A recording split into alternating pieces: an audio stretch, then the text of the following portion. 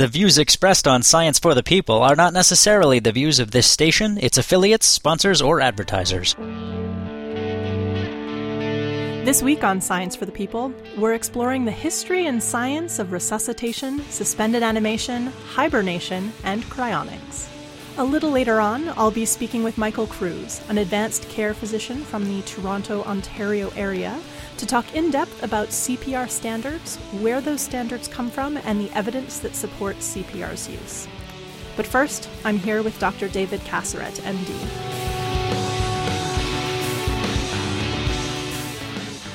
Welcome to Science for the People. I'm Rochelle Saunders. With me is Dr. David Casarett, MD, a palliative care physician and health services researcher whose work focuses on improving systems of care for people with life-threatening illnesses.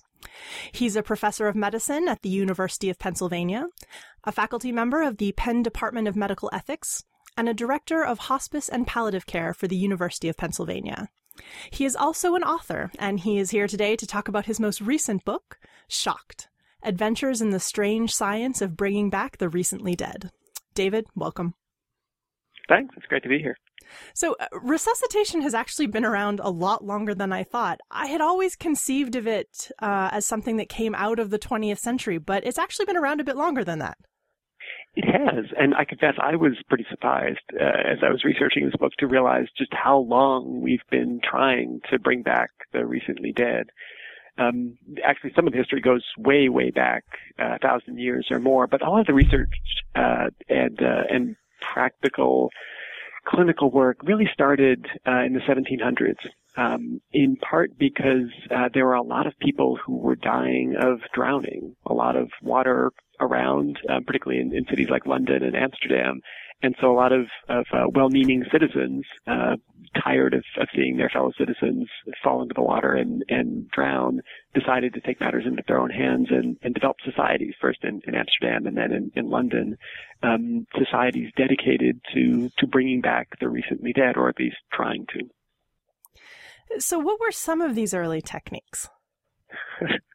That is actually a very, very, very long list. It included things like tickling the back of a drowning victim's throat with a feather, rolling them over a barrel. One of my own personal favorites was throwing a drowning victim over the back of a trotting horse, which in the process of researching Shocked, I actually decided to try. And I can tell you that it is exactly as unpleasant as it sounds to go through. Did any of these techniques, were any of these techniques reasonable? I mean, do feathers in the back of your throat or being rolled over a barrel actually have any hope of working? Well, it's fascinating. The short answer is probably not, but the longer answer is that a lot of these techniques had at least a little bit of science behind them. Tickling the back of somebody's throat with a feather, just for the record, is a really, really bad idea. If somebody is not dead, but unconscious, you run the risk of triggering their gag reflex, which would cause them to throw up, and especially if they're not entirely awake and alert, anybody who's throwing up in those circumstances runs the risk of inhaling the contents of their stomach, which can lead to the aspiration pneumonia, which is a serious problem to have. So tickling the back of somebody's throat with a feather is a really, really bad idea. Some of these other ideas, the best you could say about them probably is that they didn't do any harm. You could sort of, I guess, see some of the rationale behind throwing somebody over a barrel and rolling them back and forth or over a trotting horse. The theory, I guess, is that motion simulates some of the regular chest wall movement that would mimic what we now do as CPR, artificial resuscitation. The best guess is that these things probably didn't work, but at least they sort of made sense. There were, though, a few that actually we're still using today. There's one technique that was known back then somewhat ominously as the Russian method, which consisted of taking a recently deceased victim, drowning victim, or another trauma victim, and burying them in ice or in snow. And that's interesting because on one hand, it seems like it's the worst thing to do. We know from long experience that it's much harder to restart somebody's heart if they're cold. And so a common saying in emergency room medicine is that if somebody is brought to the emergency room, you can't declare them dead until they're warm and dead, meaning you have to warm them up to somewhere close to normal body temperature while trying to restart their heart before you can declare that you can't restart their heart. So it's harder to get and maintain a normal heart rhythm when somebody's cold. On the other hand, the colder you are, the easier it is to survive for longer periods of time without damage to your brain or other organs. And actually right now we're using commonly what are called hypothermia protocols, which involve cooling cardiac arrest victims to varying degrees in an attempt to slow their metabolism and to help them survive with brain and organs intact. And that relies on cooling. So there's a couple of different sides to that Russian method, but at least one of those sides to preserve brains and organs were using techniques that were common 200, 300 years ago. So from these early societies that were trying to save some people, or let's call them the nearly dead, was there any record of their success rates? Did they succeed? It's a common problem in research that even when we keep records, we are more likely to report our successes. It's even in research today, it's known as publication bias. You do a randomized controlled trial, for instance, and the results are negative. It's hard to get those results published. Although if you have a positive result, it's much easier to get published than to get published in a high-profile journal. So the short answer is yes, people did keep a lot of records, initially in Amsterdam and then in London and elsewhere. And they reported both successes and failures. If you look at many of those reports, as I did, the results are skewed pretty heavily towards successes because nobody really wants to take the time to brag about somebody they failed to bring back from the dead. And so there are lots and lots of reports of attempts to bring back the recently dead which were successful, some using a variety of strange techniques like tickling the back of with a feather or throwing somebody over the back of a trotting horse. And to some degree, it's that tendency to want to report successes that led to reports and enthusiasm for a lot of these crazy techniques. But yes, I think that was honestly one of the biggest advances and contributions to resuscitation. Not the fact that various people were pulling people out of canals and lakes and streams and trying to resuscitate them, although that was worthwhile, but the fact that they were at least trying to keep records of what worked and to a lesser degree what didn't. Did the science of resuscitation really start to advance from a medical perspective? It sort of depends on when you start the clock ticking on the advances in resuscitation, but there really were a lot of enormous advances that happened in the 50s and the 60s. And those advances really came in the form of some kind of rather basic advances. This was really in the days before some more fancy drugs and electric defibrillators came on the horizon. They were around, but they weren't widely used. Some of the most important advances back in the 40s, 50s, and 60s were what I refer to in shock as crowdsourcing. These were basic interventions that were developed and refined again and again that would allow any bystander to begin to resuscitate a patient who had had a cardiac arrest. And by that, we're talking about things like basic CPR. So the techniques of mouth-to-mouth resuscitation and the science of chest compressions. That was really basically in the 50s when we began to understand what chest compressions do, what mouth-to-mouth resuscitation does, how it should be delivered, how the neck and the jaw should be positioned to make mouth-to-mouth resuscitation effective. Those weren't really new. We had experimented with those, again, way back in the 1700s, but it was really in the 50s that some of the science began to be applied, so we'd figure out exactly how to make CPR as effective as it could be. This is Science for the People, and I'm Rochelle Saunders. With me is Dr. David Casarett, author of the book Shocked, Adventures in the Strange Science of Bringing Back the Recently Dead. So most of us know what we know about bringing people back from the dead from TV. How accurate is that? Not very accurate. There's a great study that James Telsky, who's now at Duke, and some colleagues did, was published in the New England Journal, probably 15 years ago now, in which they did a research project that I think many of us who are researchers would have loved to have done. They basically got a research team and sat around and watched TV reruns all day.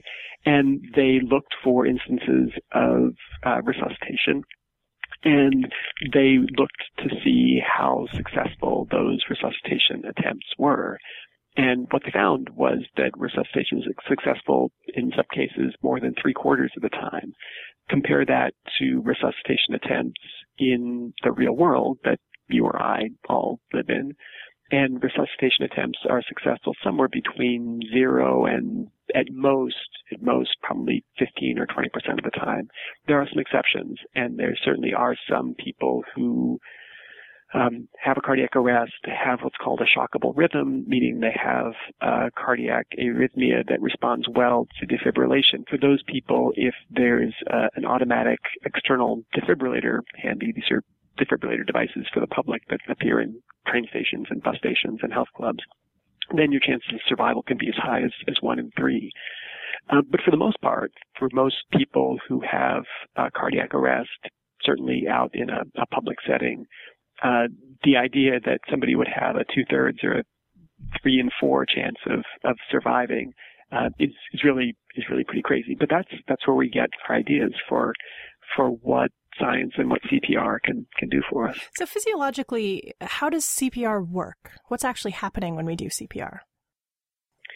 That turned out to be a really fascinating question. I had assumed going in and having gone through CPR training in medical school and residency, I had always thought that mouth-to-mouth resuscitation amounts to breathing for somebody, fair enough, and that doing chest compressions, 2 hands right over the sternum, right over the center of the chest at a rate of about 100 beats per minute, mimics the action of the heart, meaning you're using the chest wall underneath your hands to squeeze the heart, and as that heart squeezes, it's replicating what hearts normally do when they squeeze, meaning taking blood in from the right side of the heart, pushing it through the lungs, back through the heart, and then out into the circulation. It turns out that it's both more complicated and more simple than that. The heart really doesn't work that well, I learned, when we do CPR. You'd think it would work that way, and you'd think that would be the theory, but it's really only now that researchers are beginning to understand what actually happens when CPR is performed. And I spent a day in the laboratory of a guy named Josh Lamp, who's here at the University of Pennsylvania. He's interesting because he's not a physician, but he's an engineer, and he got interested in the science of resuscitation because he really wanted to figure out how CPR works, how we could make it work better. And he's also very interested in cooling. We talked earlier about the Russian method and hypothermia protocols. Josh is really interested in the science of cooling cardiac arrest victims to get them as cold as possible, as quickly as possible.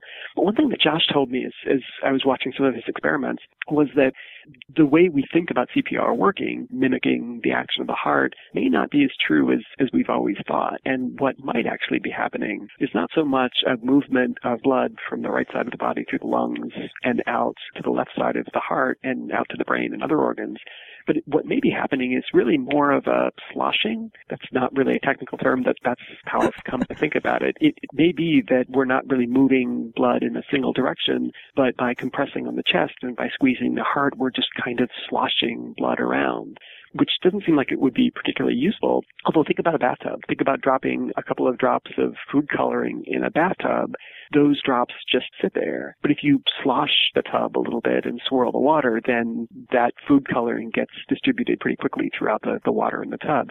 And so imagine, rather than food coloring in water, imagine oxygen in your bloodstream, and imagine sloshing that around. And so one theory, at least, is that part of what CPR does is to kind of slosh the blood around and to take oxygen that's being administered by a ventilator or mouth-to-mouth resuscitation and distributing it out to organs like the brain that need it. But I think that the big take-home point for me was that you'd think CPR would be fairly simple and straightforward, but it's actually very, very complicated, and there's still a lot we don't know. So as I was reading your book, one thought that occurred to me fairly frequently was just, do we have a solid definition of death? I mean, how do we know for sure that someone is actually dead? Is there a medical definition of the irreversibly kind of dead? There is. And the definition we use clinically, for instance, when somebody comes in through the emergency department after a severe prolonged cardiac arrest or in the setting of trauma, the definition that's used in the United States and in most Western countries is brain death. So the absence of any brain function. In the absence of medications like sedatives that can diminish brain function. So the definition of death that we use is actually pretty clear and pretty straightforward. I think that the challenge for all of us is what happens to those people and how we make decisions for those people who don't yet meet those criteria. So if somebody has cardiac arrest, attempts are made to resuscitate them, to restart their heart, that's finally successful. They wind up in an intensive care unit. And it's clear that there's no meaningful brain function left. That person will be declared brain dead. There's, I think, some disagreement about that, and there are certainly some people who criticize that definition, but it's pretty well respected, and it's the definition that's used to make decisions about whether somebody is able to donate organs, for instance. That's the definition of death that we use. I think where things get really interesting and much more complex is upstream of that decision. So I tell the story in the book of Michelle Funk, who was a 2.5-year-old girl outside of Salt Lake City in Utah in the United States, who fell into a creek and drowned. And she was underwater for probably about an hour. When she was pulled out of the water, she had no heartbeat, wasn't breathing, no signs of life. But her rescuers tried to restart her heart. They tried for another 2 hours. So for a total of 3 hours, she had no signs of life, not breathing, no heartbeat. Until finally they were successful. And the reason that story is so interesting is because that was really an enormous advance in the time during which somebody could still survive after not having had a spontaneous heartbeat. And so if you had asked a bunch of researchers or emergency room physicians a week before Michelle Funk fell into that creek whether somebody should be declared dead after an hour, I think most people would have said yes. But Michelle's story really stretched the limits of what was possible. And now, all of a sudden, people were thinking 2 hours, 3 hours is possible. That's not really a definition of death, but it is really stretching and warping, to some degree, the decision-making process about how aggressive to be at trying to restart a heart. And frankly, we don't really know what the limits are. Right now, the limits are about 3 hours, and even that's a stretch. But who knows? With advances in technology, it's entirely possible that in another 2 years or 10 years, those limits could be 7 hours, 8 hours, 24 hours. Who knows? The story of Michelle is one of those sort of miracle stories you hear about how successful resuscitation can be. But I wonder, how often are these success stories what happens? How often do you get the other scenario where maybe you've medically resuscitated someone, but they don't go on to live a full life? Yeah, unfortunately, those stories are much more common. They don't get nearly as much attention. Imagine an 84-year-old who has a cardiac arrest in a nursing home and is resuscitated and then spends a month in the ICU before her family decides that she would want them to stop treatment. Those sorts of scenarios happen all the time, but they don't make the national news and headlines the way that Michelle Funk's story did. So there is certainly a bias in what's interesting to the public and what's reported, and success stories are reported much more often. You're listening to Science for the People. I'm Rochelle Saunders, and I'm here with Dr. David Casarett, author of the book Shocked: Adventures in the Strange Science of Bringing Back the Recently Dead. I want to talk about the ideas around suspended animation and hibernation as well, because this section of your book was fascinating. What got you interested in this? Well, there was actually a story that I heard about. A Japanese office worker back in 2006, was 35 years old at the time. Mitsutaka Ishikoshi was his name. Was at a company picnic outside of Kobe, Japan, and wandered off from this picnic into the woods down the side of a mountain and disappeared. And nobody saw or heard from him for 24 days until finally he was found. And he had a body temperature of 22 degrees centigrade, which is much, much lower than the usual 37 or 38. But he was alive. So this was not somebody who had had a cardiac arrest and was hypothermic. This was somebody who was alive but had a really, really low body temperature. And during that 24 days when he was alone in the wilderness, he had been injured. He had fallen down, had had some head trauma, had multiple broken bones due to a fall, but he managed to survive those. And that combination of facts, the fact that he had managed to survive a long time with, by all accounts, no food, no water, with all of these injuries, yet with a temperature that was really, really low, began to make me wonder what the science of suspended animation, or hypometabolism, as some people call it, might offer. And as I started looking into it, I realized that I was hardly the first to begin thinking about this. Remember the Russian method we talked about before? The idea that if you cool people, you could open the window of time that people can survive and recover with a lack of blood flow or oxygen or both, or potentially survive the sorts of injuries that office worker suffered. And so for a long time, people have been interested in studying hibernation and how hibernation works. People don't hibernate, at least not naturally. But the theory goes, if you can figure out what causes animals to hibernate, what their hibernation trick is, then you could use potentially the same tricks to get the human body to reduce its metabolism. And again, the theory is if you reduce somebody's metabolism by 99%, reduce their oxygen requirements by 99% in the setting of a cardiac arrest or a near drowning or a motor vehicle accident or a soldier injured on the battlefield, for instance.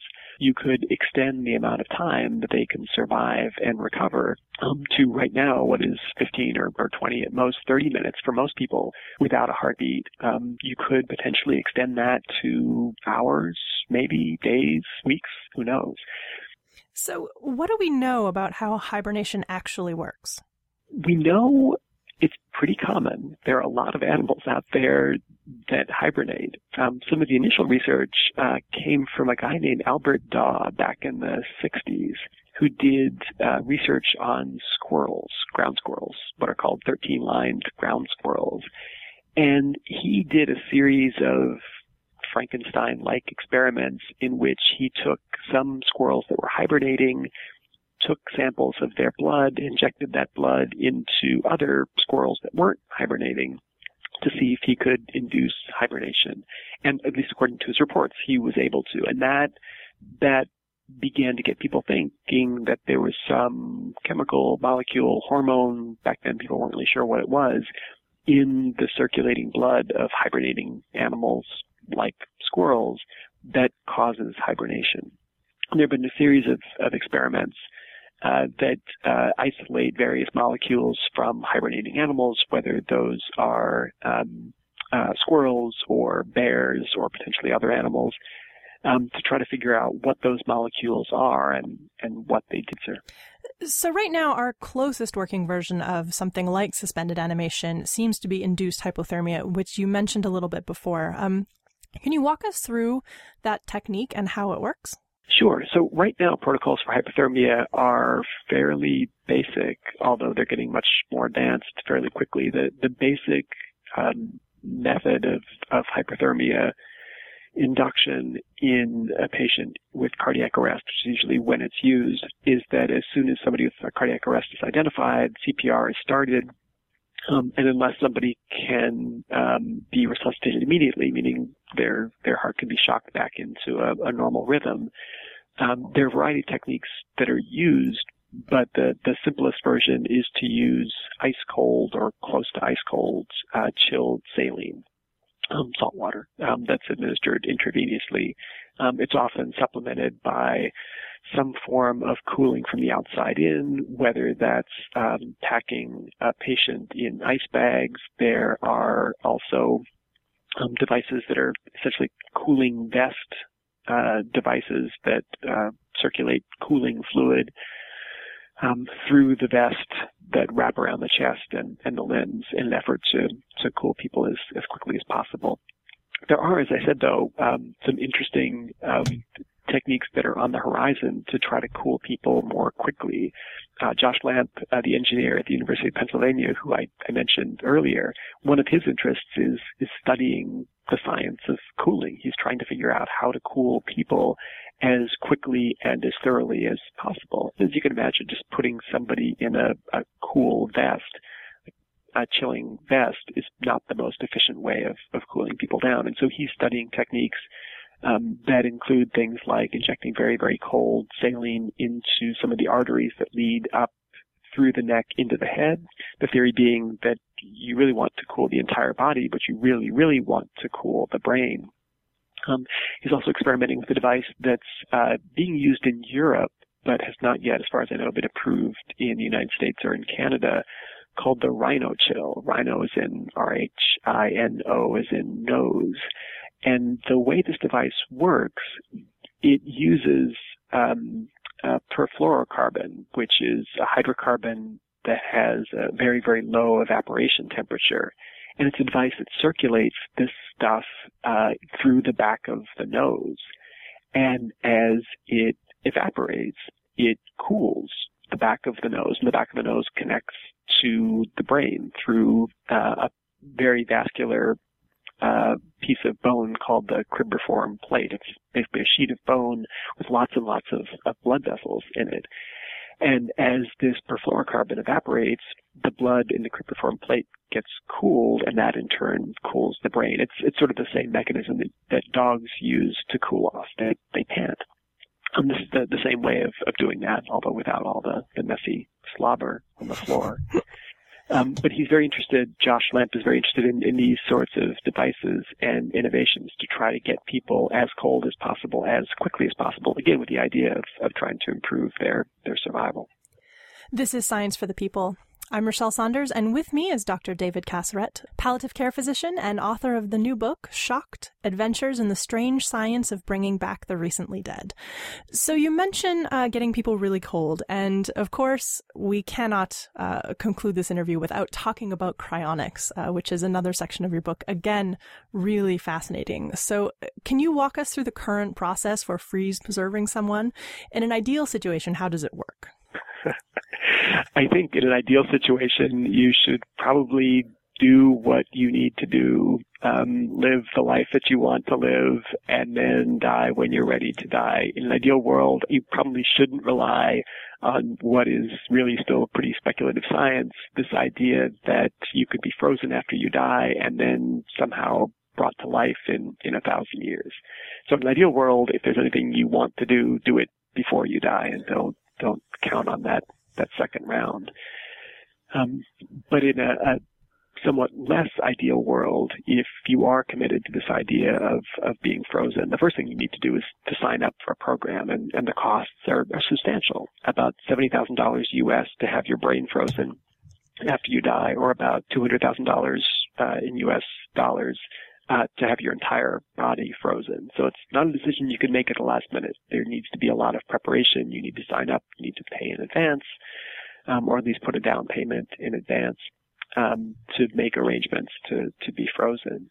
And once you put those pieces in place, what happens is that as you're getting sicker and right after you die, companies like Alcor or Suspended Animation Incorporated, which works with the Alcor Life Extension Foundation, will descend on your hospital room, your intensive care unit bed, and will replace your blood with saline that includes a blood thinner. Will often put you on a bypass machine to make sure your circulation continues after you're legally and clinically dead.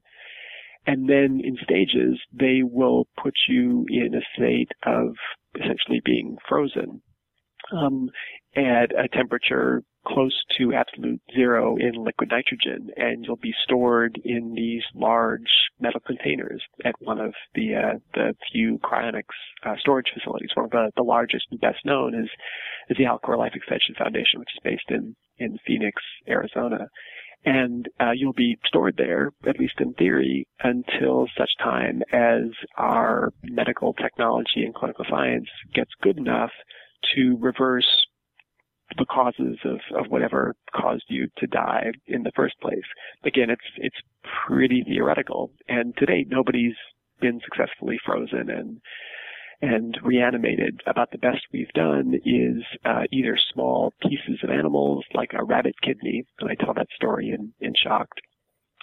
However, to be fair, there are some animals out there that manage to do this on a regular basis, and I talk in Shocked too about the American wood frog that somehow manages to allow itself to be frozen when things get really cold in the winter, and then as things warm up, it begins to thaw, it restarts its heart and hops away. So at least in the animal world, there are some precedents to suggest that the freezing and thawing process might be possible, but in humans we haven't even come close.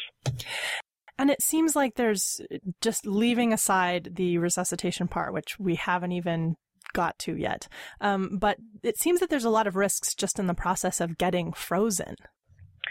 Yeah, unfortunately there are. And we know about those risks because of the story of a cryonaut. That's the unfortunate term that the cryonics industry uses for people who are frozen. They call themselves cryonauts.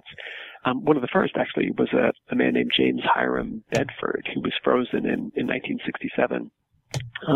And due to problems with funding and caretaking, nobody was quite sure how to take care of his frozen body. So he moved around a lot.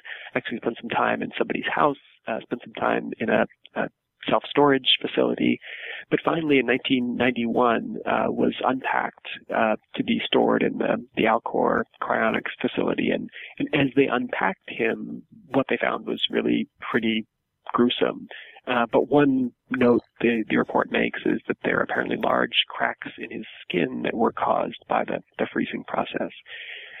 So regardless of the ethics or the morals or the clinical science of what this looks like, reading that description, he didn't really sound to me like somebody who was going to be jumping for joy if he is ever resuscitated, if in fact he's ever resuscitated at all. So there's a lot of damage that happens in the freezing process that we haven't managed to figure out how to avoid. And of course, you mentioned the costs of actually being frozen, but there are also, I would assume, ongoing costs of the upkeep of keeping you thus. There are, and so in theory, those initial costs of $200,000 for a body or $70,000 for a head should, properly invested, be enough to care for you for 500 or 1,000 years. But nobody really thinks, at least I haven't met anybody who really thinks that that's true. Who knows what could happen even 10, 20 years from now, or what the costs of upkeep might be. In addition to which, there are all the problems of not knowing what could happen or what society would be like. And many of the questions I get about that chapter are what sorts of preparation might be required to ensure that somebody is actually able to wake up and function in a world that's 1,000 years from now. Again, all this is very speculative, but the technology of freezing somebody in some ways is actually the easiest. It's preserving them, it's thawing them, it's reviving them, and then it's figuring out what happens legally and ethically to what they own and their property while they're dead, but potentially hoping for another shot at life is fascinating. And other questions, of course, arise as well, and many of them are financial, like we mentioned before. But who is responsible for your frozen upkeep long term? I mean, what if the cryonics company you hire today goes under in 50 years? Exactly. These are all fascinating questions. That was part of the problem with Mr. Bedford, who I mentioned earlier was frozen in 1967. He became this hot potato that nobody really knew how to take care of. And so as I said, he was stored in a storage facility for a while. His family took care of him several times during his odd itinerant career as a cryonaut. Companies that were responsible for taking care of him went out of business. There certainly are some contracts that are in place when people get frozen, but who knows what sort of strength the contract might have in 5 years, let alone in 500. So this is a pretty expensive way to go, and yet there are people who are choosing to go for cryonics after they die. How are people paying for this currently? Yeah, it's fascinating. So you're right. There are a fair number of people who agree. Well over 100 people are frozen just at the Alcor Life Extension Foundation alone. One of the most common ways of paying for this is using life insurance. So people will take out life insurance policies and then will essentially sign those policies over to Alcor or to another organization that agrees to provide their upkeep. So it's free in the sense that people don't necessarily have to have $200,000 in cash at the time that they die, but it's not free in the sense that those life insurance policies normally, in other circumstances, might go to pay for a grandchild's college tuition, to pay off a mortgage for a house, to pay for help for a surviving spouse. So I've certainly talked to several family members of people who had decided to be frozen using Alcor or another foundation, and definitely came across some family tension and discussion about whether that really was the best way to spend a life insurance policy. So it may seem free in a sense, but in terms of other uses for those dollars, and in terms of family well-being and harmony, it's not free at all.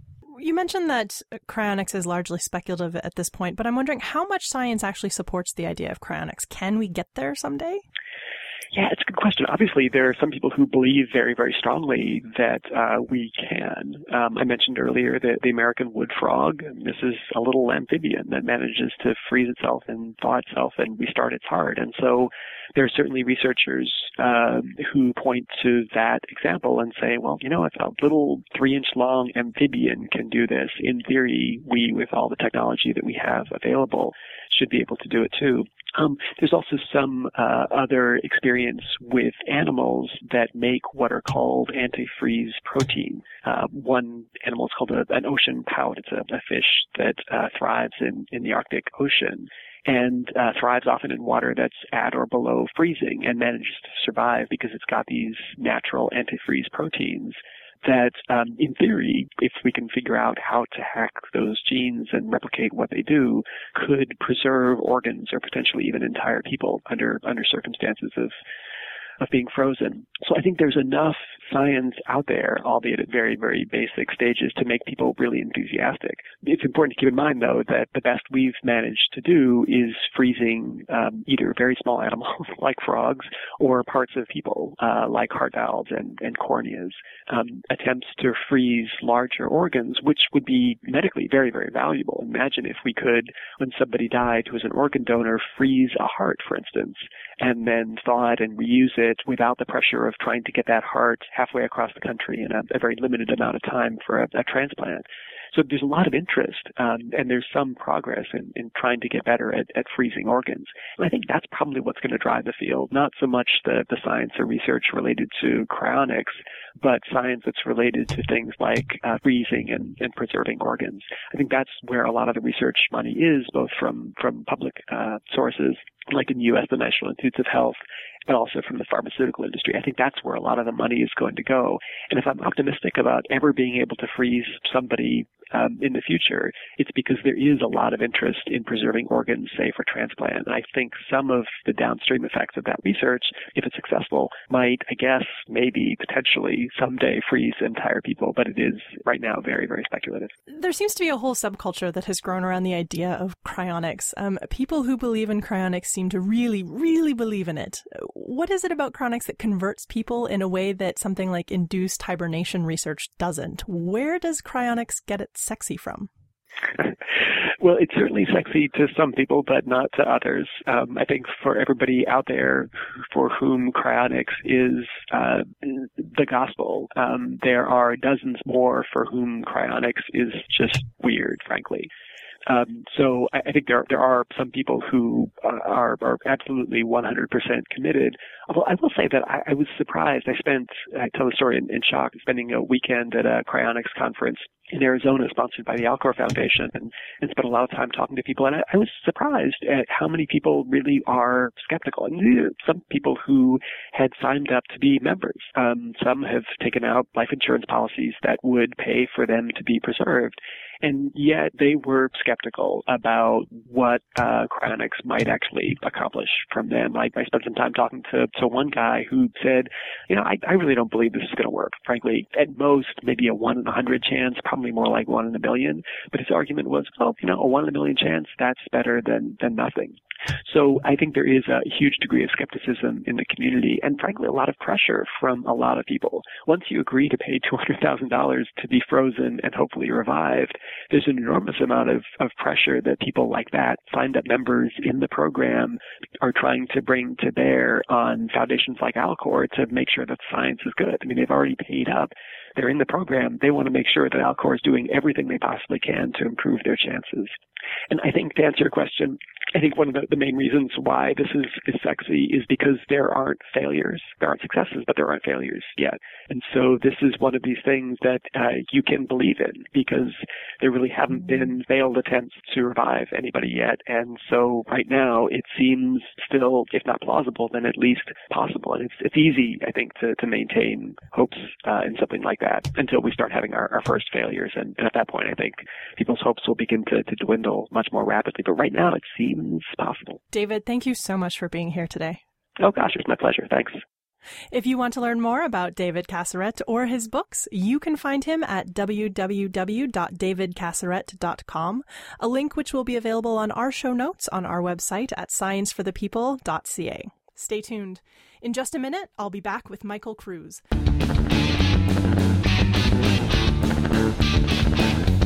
Science for the People is a weekly radio show exploring everyday life from a scientific perspective.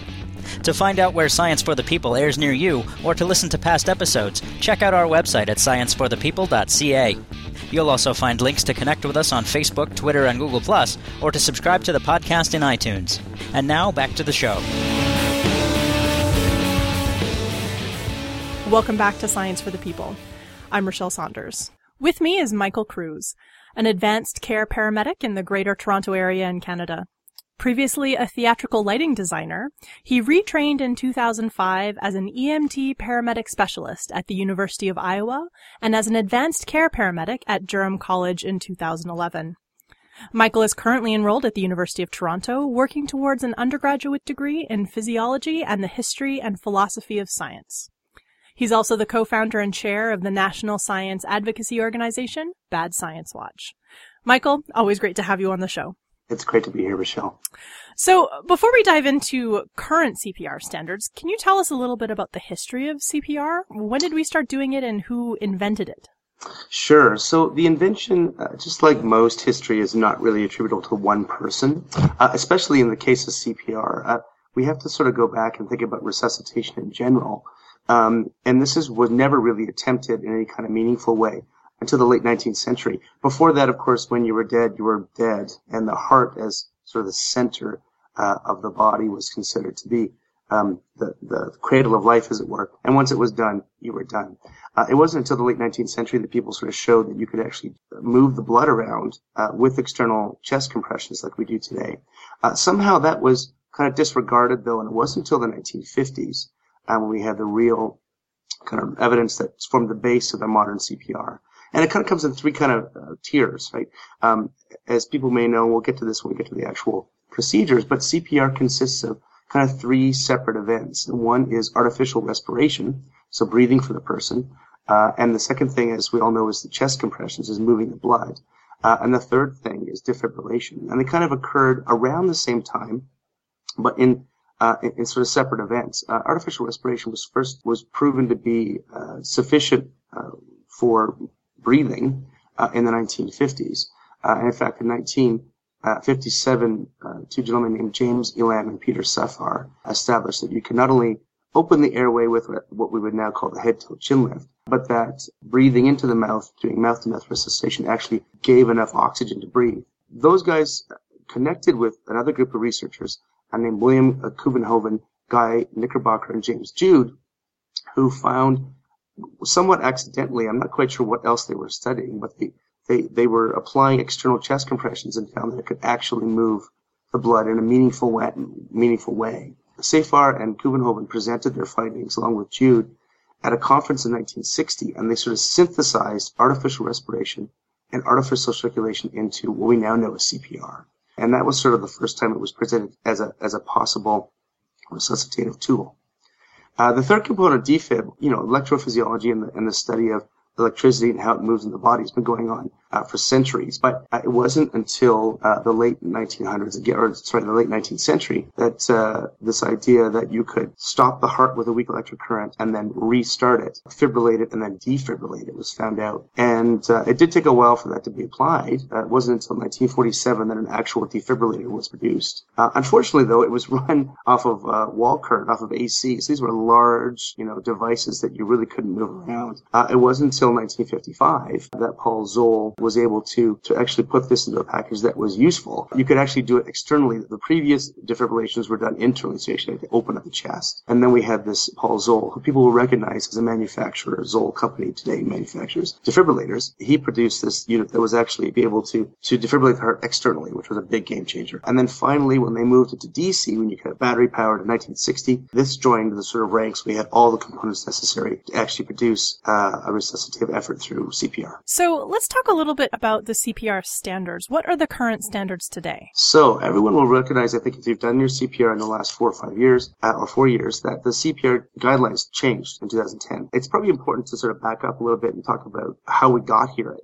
All this sort of accumulated in 1966. There was a first national conference held by the NIH in the U.S. to talk about the standards of resuscitation. And they got together and they came up with a standard. In 1992, they had various conferences throughout the years to sort of update the standards as it were. In 1992, an international organization called ILCOR, which is a play on words of a sick heart, right, stands for the International Liaison Committee of Resuscitation. And this is a consortium of people from all over the globe who are involved in doing research and coming up with guidelines for their regions for CPR. Established not only that they would, as a group, consider the guidelines every 4 or 5 years, but that they came up with an evidence evaluation criteria. And this was in line with the development of evidence-based medicine in the early 90s as well.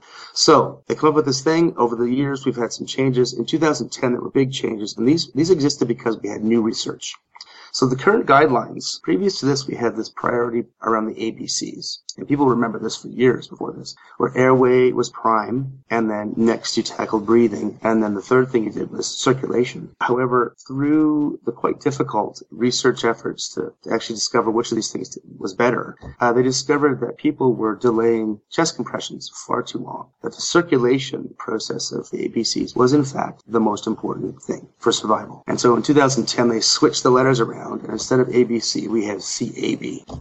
So the current kind of algorithm, if we were to sort of tackle that for CPR, sort of consists of your personal safety. So we check the scene for safety. Once we've established that we can enter the scene, we check the person to see if they're awake. If they're not awake, we do a very quick breathing test. And if we at all suspect that they are not breathing or they're breathing insufficiently, something we call agonal respirations, we just assume that their heart has stopped and we start chest compressions right away. And that currently, there's a ratio of chest compressions to breaths. We're still teaching breathing if you've got the right circumstances, and that includes chest compressions in 30 chest compressions, and then you open the airway and you give 2 breaths, and you do this back and forth, 30 chest compressions, 2 breaths. And that's basically CPR. I mean, the other thing that sort of changed was that people realized that doing mouth-to-mouth is kind of gross.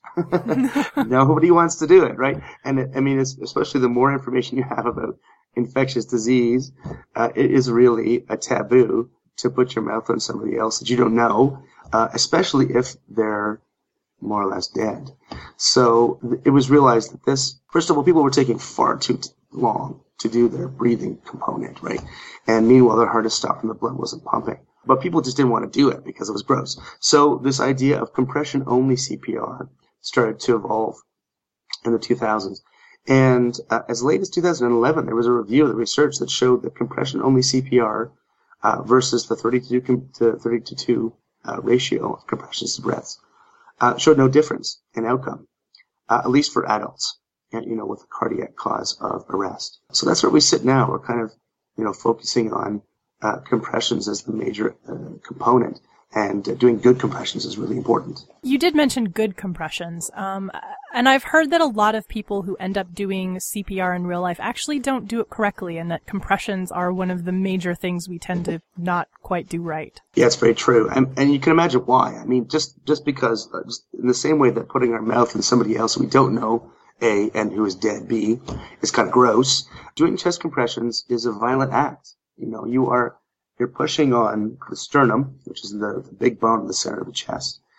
you're pushing down hard enough to compress the heart, to squish blood out of it. There's a lot of stuff in the middle. You've got cartilage and muscle, and you've got the sac of the heart, the pericardium, that you're pushing on. So you have to push quite deep. In adults, it's at least 2 inches down that you have to push. In children, it's 2 inches is the target, and this can be quite uncomfortable. Having done CPR, many people in the process of my career, it is not a very pleasant experience. You can imagine that you've got a bunch of ribs that are connecting to the sternum in little sockets made of cartilage, and these will, at the very least, pop out of their socket. And so when you push down on the chest, you get this kind of clicking or crunching noise, which is not very pleasant. It really isn't. And then as the person gets older, of course, you've got bone density changes, and you can break ribs. The first time you do a compression, especially if the person is barrel-chested or large, you're going to break a bunch of ribs getting to the point where you have to do actual compression of the heart. And it's not very pleasant, and that can throw people off. It's also very physical work. I mean, there's a lot of pressure that is required to push down that chest over and over again. And we see in the research that after just as little as 2 minutes, chest compression depth starts to go down, and that is directly tied to how much blood is exiting the heart. So, in the current guidelines, we say that every 2 minutes you should switch out CPR in order to get a fresh person in there to give the person who's doing CPR a chance to rest, to improve the number of or the efficacy of chest compressions. In many cases, that you don't have the opportunity to do that. It's a single, maybe your partner has a cardiac arrest, or a member of your family, and you're the only person around, so you're kind of stuck doing this. So you have to really focus on getting good chest compression depth. The other thing that's coming up in 2015, the guidelines will change in the fall. They'll be updated, and the grapevine is saying that one of the big changes is to put a real focus on the timing of your chest compressions. You should be doing at least 100 a minute. And we think the new guidelines will have a set guideline that says you have to be between 100 and 120 compressions a minute. So that's about 2 every second. And so if you slow down, you won't be able to maintain the blood pressure that you built up after doing these compressions. So timing is important as well. So how often do we have any data on how often bystanders actually perform CPR in a situation where it might be helpful? The data that I have is from the OPALS study, APALS, I believe, OPALS study, which is a consortium that looks at cardiac arrests in Ontario. Unfortunately, it's not very many. There is a difference as well between men and women. The average is around 15% of the time. The CPR actually started by bystanders in the out-of-hospital arrest. In-hospital arrest is a different character because you've got arrest teams, you've got lots of trained personnel, people who are looking out for it. But in the community, people don't start CPR a number of times. In fact, I think there's been one arrest. I've done maybe 4 or 5 arrests in the last year, and only one of those was CPR actually started before we arrived by bystanders. And that was because there was a nurse on scene who recognized the cardiac arrest and actually started it. The rest of the cases, usually it's family. Very often, because the cohort that's having cardiac arrest are usually older, their partner's untrained and unwilling, and you can imagine why, to do CPR on their spouse. And this is despite efforts of the dispatcher, the emergency dispatcher, to coach them. So it's not done very often. And as you can imagine, because this is not done very often, outcomes are often not very good either. So what is the difference in outcomes when CPR is started, for the lack of a better word, immediately versus when the emergency help gets on scene? Okay, I can't give you a specific number for that, but I can tell you that in the context of the OCR guidelines, there's a focus on what's called the chain of survival. And these are links in a chain that, if all met, improve survival greatly. So the current survival rate in Ontario is around 3 to 5%, which means that only 3 or 5 out of every 100 cardiac arrests will actually survive to get out of the hospital within a month. That's kind of the guideline, right? Which is not very many. And I think that there's a misunderstanding in the public that resuscitation is something we're doing for 50 years. We always see people revive the television, and the notion is that if you just do this, people will live. And in fact, that's not the case. Most people stay dead. Now, there's a great study, again, based on Ontario arrests, where they looked at people who had a chain of survival that was optimized. So their cardiac arrest, and let me just talk about the chain of survival. So there's several links. The first one is recognition and activation of EMS. So unwitnessed arrests almost always don't survive. And that's because, they could be down for 10 minutes, they could be down for 2 hours, and we don't know. But if you witness the arrest, if you recognize that there's a problem and you activate the emergency medical system early, that's the first chain of survival. The second one is doing CPR. And then after that, we have defibrillation. And then all the stuff that happens after EMS arrives and you get to the hospital, which is advanced life support care. And then caring for the person if you get a pulse back. I call post-arrest care. And with people who had an optimized chain of survival, they went from a survival rate of 4% to a survival rate out of hospital of around 43%. So there was a huge gain, right? 10 times the chance, as it were, of survival if we recognize it early, if we do CPR, if we do defibrillation. Now, there are some things that were associated with this, right? We've got people who are witnessed arrests, possible cardiac origin, so it has to be a heart problem. People who die from trauma or from sepsis, like uncontrolled infection, certainly have a lower trauma is almost unsurvivable if you rest in the field. If you have shockable rhythm, so if you've got enough heart muscle left that is actually working, but it's just disorganized, then we have a much better chance of your survival. And in these cases where you had 43% survival, bystander CPR was 76%. So we are over and again, most of the evidence is showing that the number one reason people surviving these deadly arrhythmias and these deadly out-of-hospital cardiac arrests is bystander CPR. That is the number one thing. I'd say number two is defibrillation, so the access to automatic external defibrillators is essential, but people have to do CPR. Otherwise, the person's going to stay dead. So we all know CPR can be helpful. Obviously, how helpful it can be varies depending on this perfect chain. But why are so many people reluctant to do it, even those who have been trained to do it? There is a certain squeamishness that comes with doing CPR. Even people who are trained tend to forget their training within 3 months of being trained. And you can imagine that, as a paramedic, I've seen 4 or 5 arrests in the year.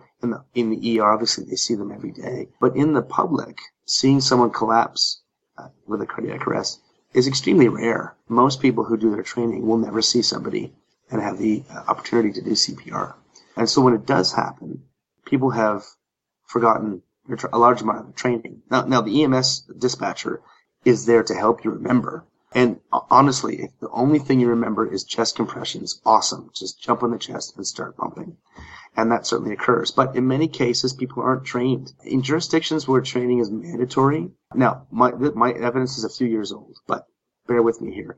My understanding is that there are a couple U.S. states that mandate CPR training to get your driver's license, which means that there's a large number of people who are trained in CPR. In those districts that you have this CPR training, the survival rate is dramatically larger. I've heard rates of up to 30% in these jurisdictions where people are actually trained CPR. So I think training is the biggest issue. And even though lots of people have training, most people won't see it. And a lot of most arrests happen in the home. So if you're a retiree, if you're not working in a business that demands you have first aid or CPR training, then you're not going to get it. And I think this is the biggest problem. The other issue is that people are, and I think that you've spoken about this in Science for the People in the past, people are not really used to seeing dead people, right? Whenever we see people who have expired, they're usually in a coffin, in a funeral home. They've been embalmed. They look alive. People don't know what it looks like to be dead. And so there's a hesitancy with a lot of bystanders to sort of recognize that their family member or friend has died. And in many cases, they don't know. And for us, with medical professionals, it's obvious once you've seen a few people in cardiac arrest, you get to know it quite quickly and get sort of a sixth sense or an intuitive notion of what that looks like. But for most people, they don't know. And so that combined with the powers of denial, right? They don't want their loved one to die. And, maybe they weren't sick. Maybe it was a sudden thing, I didn't expect it. I think all of these things sort of add up into, a bad mix of people being hesitant. So I think training is the number one issue. If we can train more people, we can mandate training, make it simple, make it easy. And I think we're going to see that compression-only CPR is what's going to be the future. Michael, thanks so much for coming back. You're very welcome. Thanks for having me. If you'd like more information on Michael Kruse, you can find links on our website at scienceforthepeople.ca. And if you're in the mood to click links, we do encourage you to click the ones for our Twitter feed and Facebook page, where you can keep up with the latest from the Science for the People team. And of course, you can also find us on iTunes, Stitcher, and other great podcasting sources, where you can subscribe to new episodes of the show or listen to past episodes. And of course, we always appreciate it when you rate and review us out there on the web. Thanks for listening, and we'll see you next week on Science for the People.